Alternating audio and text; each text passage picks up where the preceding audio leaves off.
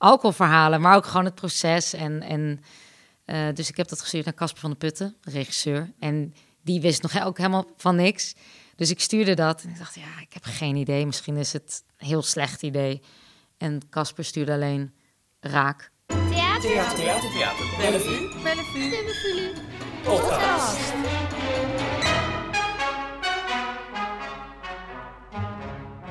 Van harte welkom, beste luisteraar, bij een nieuwe aflevering van Voor het Applaus. De podcast van Theater Bellevue, waarin we praten met makers die binnenkort een voorstelling bij ons in huis gaan laten zien.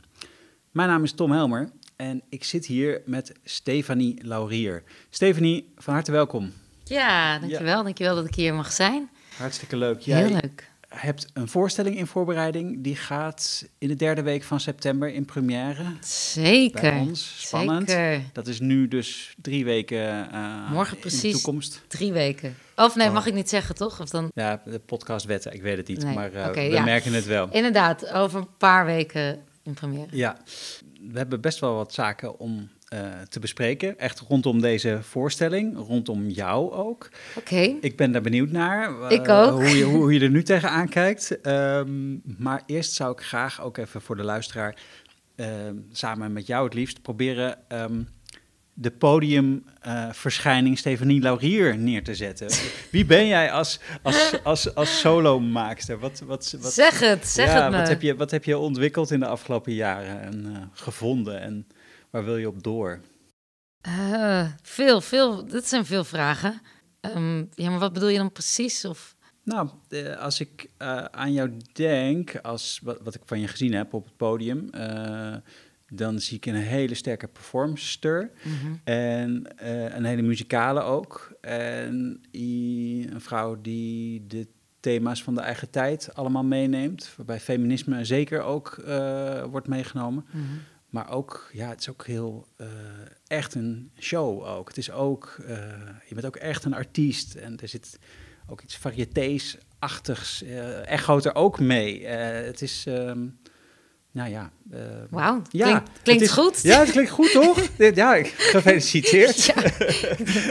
Dat klinkt, ja. Ja, maar wat... dit is... ik denk dat vroeger, lang geleden, dat vooral mijn struggle was dat ik iets maakte en wat niet per se in een hokje paste. Mm-hmm. Dus er werd het gezocht naar een genre. Hoe kunnen we Stefanie Laurier verkopen? Hoe kunnen we dit verkopen? Wat is het precies? En daar liep ik best wel op persoonlijk tegenaan. Dat ik dacht, ik ben heel commercieel onhandig. Of hoe gaan we dit doen? En eigenlijk sindsdien ik dat heb omarmd, zie ik het als een kracht. Ja. En ben ik daar dus eigenlijk niet meer mee bezig. Ja. En dat geeft zoveel vrijheid. En misschien is dat het, dat ik daar nu ook zelfverzekerder sta. Ja. Gewoon denk, dit is het. Ja. En precies wat jij zegt, het gaat eigenlijk een beetje alle kanten op. Maar dit is wat ik maak. Dus ik heb ook wel geprobeerd, als ik het gewoon echt alleen maar... of theater, of alleen maar cabaret, of alleen maar dat... maar dat werkt niet, want dit komt eruit. Ik kan er niks aan doen, sorry. Het is een beetje solo totaaltheater van Stefanie Laurier. Gebracht door. Ja. De nieuwe show, die heeft de titel The Show Must Go On. Ja, show must go on. Zonder de, Ja. Waarom is dat belangrijk, dat die deur er niet in staat? Ja, weet ik veel. Gaan mensen Het is gewoon zo. Het is gewoon zo, ja. Afgelopen zondag was het, geloof ik, plaatste jij een bericht op Facebook waarbij je een soort outing had. Zo kwam het op mij over. Ik weet niet of jij dat ook zo voelde. Je zei, ik heb een fijn gesprek gehad met Koos van Plateringen van de podcast Eerlijk over alcohol. Ja. En ik heb die aflevering natuurlijk geluisterd. Mm-hmm. En je vertelt dat je sinds februari niet meer drinkt. Ja. En ik geloof dat die voorstelling daar ook over gaat. Hè? Ja, klopt. Een coming out. Ik had daarvoor een interview in de Volkskrant met Herien Wensink. Mm-hmm. En dat was eigenlijk wel... Dat was de coming out? Dat was eigenlijk best die wel... heb ik gemist. Nee, maar heb je die gemist? Die heb ik gemist? Ja, sorry. Nee, maar dus dat was al... ik weet niet waarom ik dat zeg, maar weer... Ja, toen was het al best wel in the open. Dat was heel spannend. Hoe lang was dat geleden? Dat was rond de parade. Ja. Weet je nog, de parade. Midden in de zomer. Midden in de zomer. Uh-huh. En dus daar kwamen al heel veel reacties los. Maar dat klopt. Ja, alcohol. Alcohol is wel een thema. Mhm. Een groot thema. En eigenlijk de bedoeling was... Ik wist dat deze voorstelling aan zat te komen. En ik had een idee voor een voorstelling. Een heel ander idee.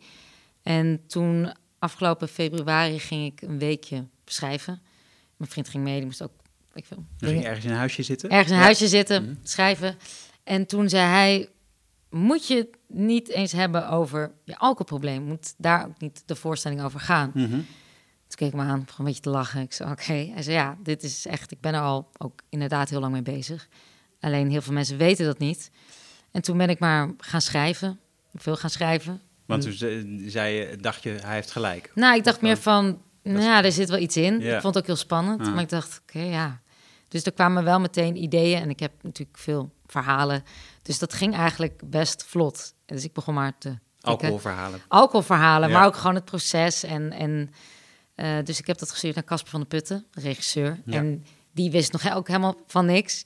Dus ik stuurde dat. En ik dacht, ja, ik heb geen idee. Misschien is het een heel slecht idee. En Casper stuurde alleen raak. En toen dacht ik, oké. Ja. En zo zijn we verder gaan werken. Maar toen moest ik ook naar via Rudolfi, waar ik dus ook mee Mooi. te gaan vertellen. Ja. Jongens, de voorstelling wordt iets anders. Het zit namelijk zo. En ja, Dus met Rudolfi moest je ook nog even praten. ja, Ja. want jongens, Ja. dus dat was een paar maanden geleden. Ja. Dus Want de voorstelling is dan al verkocht aan allerlei theaters. Dus die moeten ook weer allemaal gemaild worden van ja, Ja. Het is veel beter geworden. Het is veel maar beter. wel anders dan, Ja. dan je gekocht had. ja, klopt.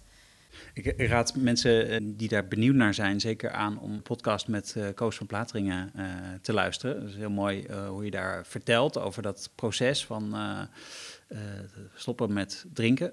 Kun je daar zelf iets even hierover vertellen? Heel kort? Zeker, ja. Nou kijk, ik noem mezelf, of ik zie mezelf niet als alcoholist. Ja, misschien is dat voor iedereen anders. Dus sommige mensen zeggen, ja, als je problemen hebt met alcohol, ben je per definitie een alcoholist. Ik zie mezelf niet zo, ik definieer mezelf daar ook niet mee. Dus ik zie een alcoholist of elke dag drinken, stiekem drinken, en dat doe ik niet. Bij mij was het meer van, als ik dronk, dan kon ik niet stoppen. En eigenlijk ging het veel om de gezelligheid. Eigenlijk het feestje wat maar door moest blijven gaan. En ik voelde mezelf daar heel verantwoordelijk voor. Dus ik dronk voor iedereen. Ja. Het mocht niet stoppen. En ik heb altijd wel geweten dat mijn relatie met alcohol, tot alcohol, niet helemaal lekker, ja, juist heel goed gaat. Maar dat ik vaak de grens overga. En toen 2,5 jaar geleden... Dat was al vanaf het begin dat je met Eigenlijk wel. Bessie Jenever ging Zeker, met Lambrusco. experimenteren. Ja, Lambrusco was met het. Lambrusco, ja, zeker. Ja, en toen dacht ik wel, dit is een hele goede match. En 2,5 jaar geleden zei mijn vriend... Ja, ik vind het eigenlijk niet meer zo leuk met jou op feestjes en als we gaan drinken. Het is een soort Stephanie-eiland, Stephanie-bubbel. Stephanie, superleuk. Ik ben je kwijt. Want En, je gaat dan op een soort wolkje, Ja. zweef je over die dansvloer Ja, en ja. heel tevreden met jezelf. heel tevreden En met Met mezelf. een prachtige glimlach op. Zeker. Maar Ja. ondertussen is het Ja. niet echt sociaal of zo. Nee. Is dat het? En daarbij, toen zei hij ook van... Ik ben ook... toen zijn we samen terug naar huis gefietst. Hij zei... Jij mag nooit meer op een fiets stappen als je hebt gedronken. Dat is echt levensgevaarlijk. En toen dacht ik... Ja, ik Ja, fiets... omdat je slingerde gewoon over de hele weg. Ja, Ja. maar echt. Ja. En je had echt onder de auto kunnen liggen. En toen dacht ik, ja, ik fiets mijn hele leven al zo. Ja. En toen dacht ik, ja, nu is het wel klaar. Dus het is niet zo dat een life-changing moment... Ik was eigenlijk meer aan het wachten totdat er iemand iets van zou zeggen. Ja. En toen ben ik wel hulp gaan zoeken. Omdat ik wel vaak heb geprobeerd om te minderen. Maar dat is gewoon heel lastig, omdat iedereen drinkt. Ja. Iedereen drinkt. Ja. En toen ben ik naar Kick Your Habits gegaan. Kick Your Habits? Kick Your Habits, ja, dat is een verslavingskliniek, laat ik het zo zeggen, ja. Maar er komen ook mensen, dus als je problemen hebt met een middel of met iets, dan kan je daar terechtkomen. En dat heb ik gedaan, omdat ik gewoon dacht, ik vind het middel lastig. Ja. Ik kom daar in mijn eentje niet echt uit. Ja. Is dat dan een 1-op-1 Ja. therapie? Of, Ja, ja, met een precies. coach. Ja. Mijn drankcoach. Ja. En En dat is heel fijn. Dus Ja. een therapie. En eigenlijk ga je gewoon onderzoeken van wat is de kern? Waarom wil je zo graag ontsnappen? Waarom wil je zo graag verdoven? Waarom? En toen ben ik daar heel lang mee bezig geweest. En ook minderen. En dan ga je tellen hoeveel drankjes per week. En wat zou je willen? En dat gaat dan wel goed. Maar het is ook vermoeiend omdat je continu maar bezig bent met alcohol. En Ja. overal is het.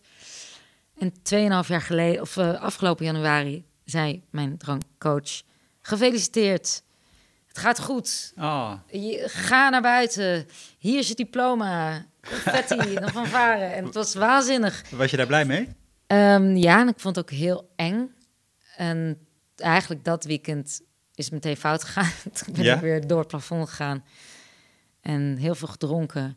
Toen werd ik wakker met een schuldgevoel. Ik zag mijn vriend en ik moest volgens mij weer eens sorry zeggen. En toen dacht ik, ja, nu is het gewoon klaar. Dus het wordt Ja. gewoon gênant. Ik ben Ja. hier nu zo lang mee bezig. Ja, je hebt er geld in zitten. Ja, ik heb Ja. geld in zitten. Hallo jongens. Ja, En toen ben ik gestopt, 7 februari. En sindsdien niet Ja. meer gedronken. Ja. Dat is het eigenlijk. ja. Lang verhaal. Gefeliciteerd. Nou ja, gefeliciteerd. Ja? Ja, dat voelt, ik bedoel, ik zeg ook niet, ik ga nooit meer drinken. Dat is voor mij dan nog, anders dan voelt het heel Mhm. zwaar. Maar het voelt nu op dit moment heel goed Ja. en heel krachtig om Ja. dit op zo'n manier te doen. Fijn. Wat wel ook in mij opkomt als vraag, ik ben benieuwd of jij daar ook mee bezig bent in die voorstelling, is dat theater en alcohol, die gaan ook heel goed samen. Op een of andere manier. Heel goed. Niet alleen op het toneel. Ik bedoel, Who's Afraid of Virginia Woolf is niet bestaanbaar zonder het idee van drinkende mensen. Dat geldt voor ongelooflijk veel Amerikaanse goede stukken. Maar natuurlijk ook, nou ja, het hele repertoire is ervan doordrongen ongeveer. Doordrenkt, zou ik eigenlijk willen zeggen. Juist, heel goed. Yes. Maar natuurlijk ook na het toneel, of na de voorstelling, om stoom af te blazen. Zeker. Alle feestjes, daar houden we van in de theaterwereld. Daar zijn we goed in. Iedereen had wel veel Ja. meer, zeker in het theater, ja. Ja, na afloop. Ja. Hoe ga je dat? Hoe ga je die nieuwe alcoholloze Ja. Stephanie daarin parkeren, Ja. in dat vak? Heel goed, heel goed. Ja, de adrenaline, het is bij mij ook wel, dat waren wel de gevaarlijkste momenten na een show. Dat je dan denkt, oh, ik ben dood gegaan en ik heb het overleefd. Ja. Ik heb het verdiend. En ja, dan adrenaline en alcohol, dat is natuurlijk wel heel gevaarlijk. Ja, want je hebt al optredens gedaan Ik heb- op de parade. Of, Ja, op de parade en daarvoor voor kleine dingetjes, maar dan nog, ja, alles wat met spanning te maken heeft, of je moet iets doen, of iets gaan performen. En daarna, of je krijgt een fles wijn, of het wordt geproost met wijn, of met, weet ik veel. Dus dat zijn hele spannende momenten. En ik heb er ook wel tijdens, ook toen ik in de therapie zat, heb ik ook hard aan gewerkt. Dat ik zei, eigenlijk moet ik gewoon naar aflopen. En dat is ook vaak het gevaar voor veel artiesten. Dat je klaar bent in je kleedkamer staat en snel, want er staat iemand op me te wachten. Snel omkleden en hup, die foyer in. Dus er is geen moment om even tot jezelf te komen. Om even te denken, oké, wat je hebt gedaan is fantastisch. Maar je bent niet een of andere god. Dus kom maar even terug, land even. Het is ook gewoon werk. En nu kunnen we weer gewoon de realiteit in. Ja. En dat probeer ik nu wel, om toch een kort moment na afloop, na voorstelling, even tot mezelf te komen. Even rustig. Even rustig en ja. gewoon te denken, oké, Ja. dit heb ik overleefd, Ja. supergoed. En dat is met ademhalen en benen omhoog. En Benen omhoog. En een spaatje in En je hand. een spa, ja, nou goed, en het is ook sommige mensen vinden dus 0.0 of alcoholvrij bier, dat vinden sommige mensen dan niet helemaal goed, omdat je dan het ene vervangt voor iets anders. Ik ga er nu heel goed op. Ja. Het lekkere placebo-effect, en het werkt echt. Voor mensen die me kennen, ik hou ook heel erg van chips. Dus ik kan mezelf ook gewoon heel blij maken. Oh ja, na de voorstelling, als Heerlijk, je jongens. vol zit met adrenaline, Juist, gelijk heb ik chips. lekker gewerkt. En dan wauw. lekker een bakje chips en 0.0. Of nou ja, goed. Ik krijg een glimlach. Ja, Dus Ja, snap je, precies. je moet het voor jezelf ook wel. Het gaat erom dat je jezelf, dat je iets verdient of zo, dat je jezelf beloont. Ja. Dus mensen, als Stefanie straks heeft opgetreden en je wacht op haar in de foyer, Zeker. Ze zit even in de kleedkamer en ze heeft een kick. Ja. Je vertelde al iets over de teksten die je hebt geschreven nadat je vriend aanraadde om het hierover te gaan hebben. Ja. Die je naar Casper stuurde. Dat waren alcoholverhalen. Hilarisch altijd. Maar het was vast en zeker ook meer. Zeker. Ja, en wel voor de duidelijkheid, de voorstelling gaat dus niet alleen over alcohol, dat is het vertrekpunt, maar het gaat echt over de roes en waarom we en waarom we zo graag willen ontsnappen. Dus het is alcohol met sigaretten of eten, weet je, het gaat echt over wat is die behoefte, wat triggert ons om die roes te gaan opzoeken. Dus dat vonden we samen met Casper dat een spannender gegeven, want anders wordt het, laten we zeggen, een coming out. Ik was 13 jaar, Ja. ik zat in mijn slaapkamer, en toen Lambrusco en toen was ik 20. Ja. Weet je, en het gaat meer over, ik noem het beest in onszelf. En dat klinkt dan heel heftig meteen, maar ik zie het meer als een soort kinderlijk beest, wat ook heel enthousiast is. En dat wilde af en toe uitkomen, schaamteloos eruit komen. En vaak komt het beest er alleen maar uit met bijvoorbeeld alcohol. En de vraag is dan, vind ik dan heel interessant, kan dat beest ook bestaan zonder alcohol? Kan dat ook opgehaald worden als we nuchter zijn? En dat vind ik een heel belangrijk gegeven. Dus daar kwamen we al snel op. Dus natuurlijk eerst met het schrijven, ventileren, veel alcoholverhalen en natuurlijk uit mijn eigen ervaringen. En toen zijn we verder gaan zoeken van, wat zit daaronder? Ja, want dat vind ik een interessant beeld, in ieder geval dat beest. Ja. Daar ben ik ook benieuwd naar. Alcohol heeft naar mijn indruk ook een soort katalysator-effect. Hè? Ik zei net Who's Afraid of Virginia Woolf. Mm-hmm. Dankzij de alcohol komt de waarheid naar buiten. Ook op hele vermakelijke wijze daar. Maar we maken iets mee dankzij de roes. Waar we anders niet aan toekomen. Of anders blijft de ervaring van het leven tegelijkmatig. Ja, dat denken we. Ja, toch? Ja. Ben je daar ook bang voor eigenlijk? Dat je dat beest niet, dat je daar afscheid van moet nemen? Nee, want ik geloof heel erg dat het hand in hand moet gaan. Dus ik geloof, hoe meer je het beest wegstopt, hoe harder het naar buiten komt. En dus eigenlijk, dat beest, dat ben ik ook. Dus dat als dat gewoon hand in hand kan gaan, dan zou dat fantastisch zijn. Maar ik ben natuurlijk nu ook aan het zoeken van, hoe kan ik op avontuur gaan? Hè? Hoe kan ik nog lol beleven? Nou, dat soort dingen. Of iedereen denkt dat het nu klaar is. Maar het is zo veel spannender om dat op te zoeken in nuchtere staat. Waarom zou je alleen maar dansen met alcohol op? Of weet je wel... Of in een café als het donker is. Exact, Altijd met die sigaretjes erbij. Zeker. Ja. Of waarom zou je alleen maar tegen je vrienden zeggen hoeveel ze voor je betekenen als je dronken bent? Ja. Dat soort dingen. En het is zoveel toffer om dat nuchter mee te maken en dat je het ook onthoudt. Mm-hmm. Ik had vaak last van blackout en ik vergat veel dingen. Dus dat is zoveel krachtiger. En dat is wel een kick, hoor. En dat is echt ook een heel lekker gevoel, ja. En kun je daar een paar tipjes van de sluier misschien op lichten? Van hoe heb je dan toch nog die intense ervaringen of die roes zonder de roesmiddelen te gebruiken? Nou ja, de echte roes. Dit is misschien een ander soort roes. Maar het is als je zo open staat in de wereld en filterloos, komt alles ook veel harder binnen. Ja. Dus verdriet, maar ook blijdschap en liefde. En dat is zo bizar wat er dan gebeurt. Dus we verdoven heel veel.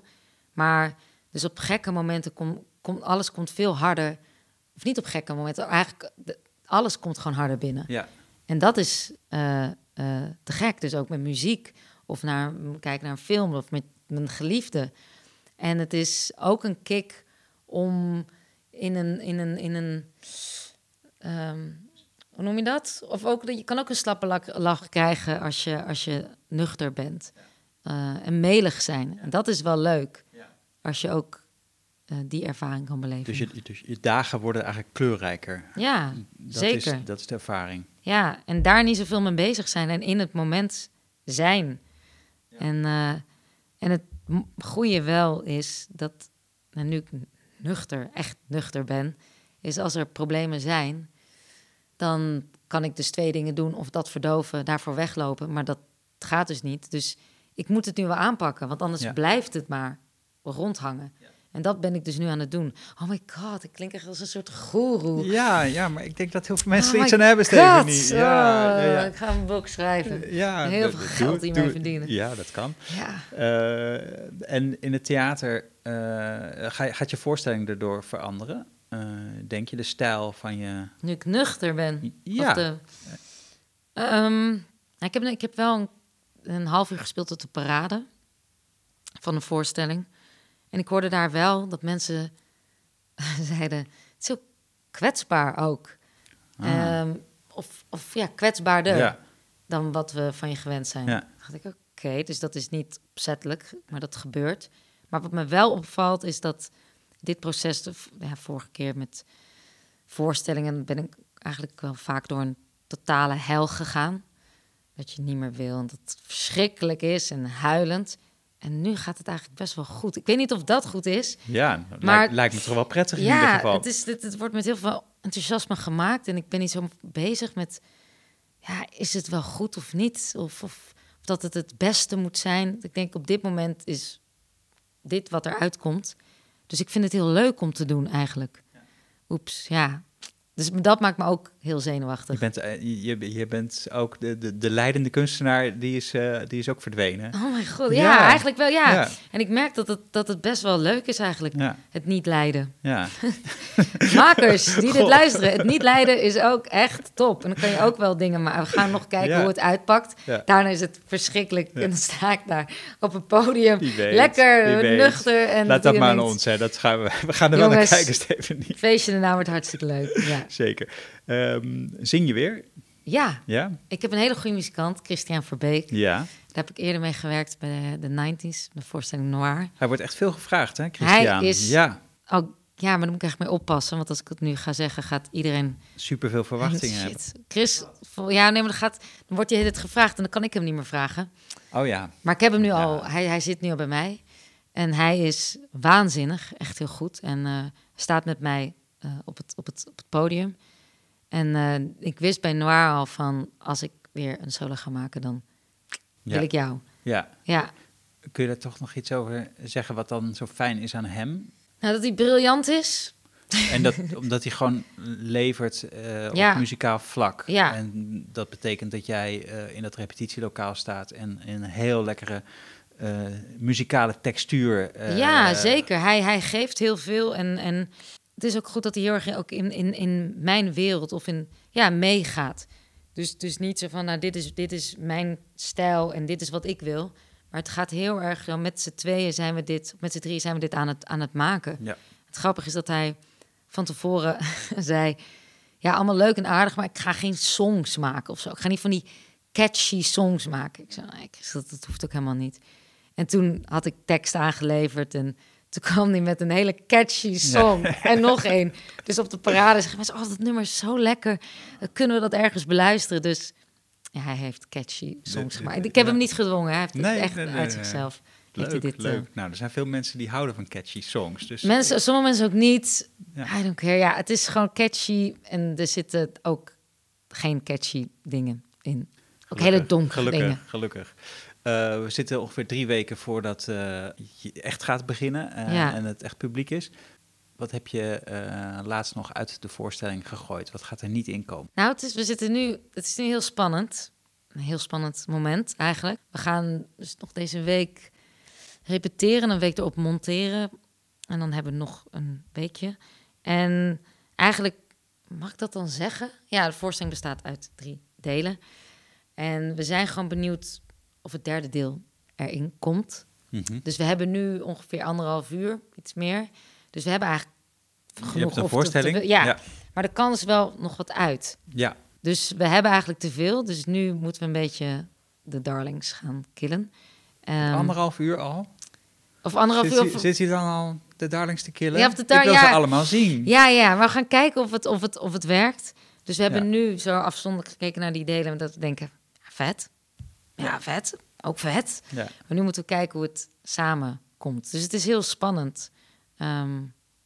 dit. Ja, en dat heeft gewoon even met de compositie van het geheel te maken. Ja. Daar kun je verder niet over in detail treden, want dat heeft niet zoveel zin. Je moet het allemaal in zijn geheel zien, denk je? Ja, eigenlijk ik heb... Ja, heeft het nut? Heeft het zin dat ik zeg, Nee, eerste ding, daar ga ik even, alles daar op. zijn jullie mee bezig. Je moet gewoon dat straks kijken. ondergaan. Ja. Maar het is heel leuk eigenlijk. Oh, leuk, ja. En je werkt met Christian en Casper van der Putten op dit moment. Met z'n drieën zitten jullie in dat lokaal. En ik heb echt de luxe dat Casper er vaak is.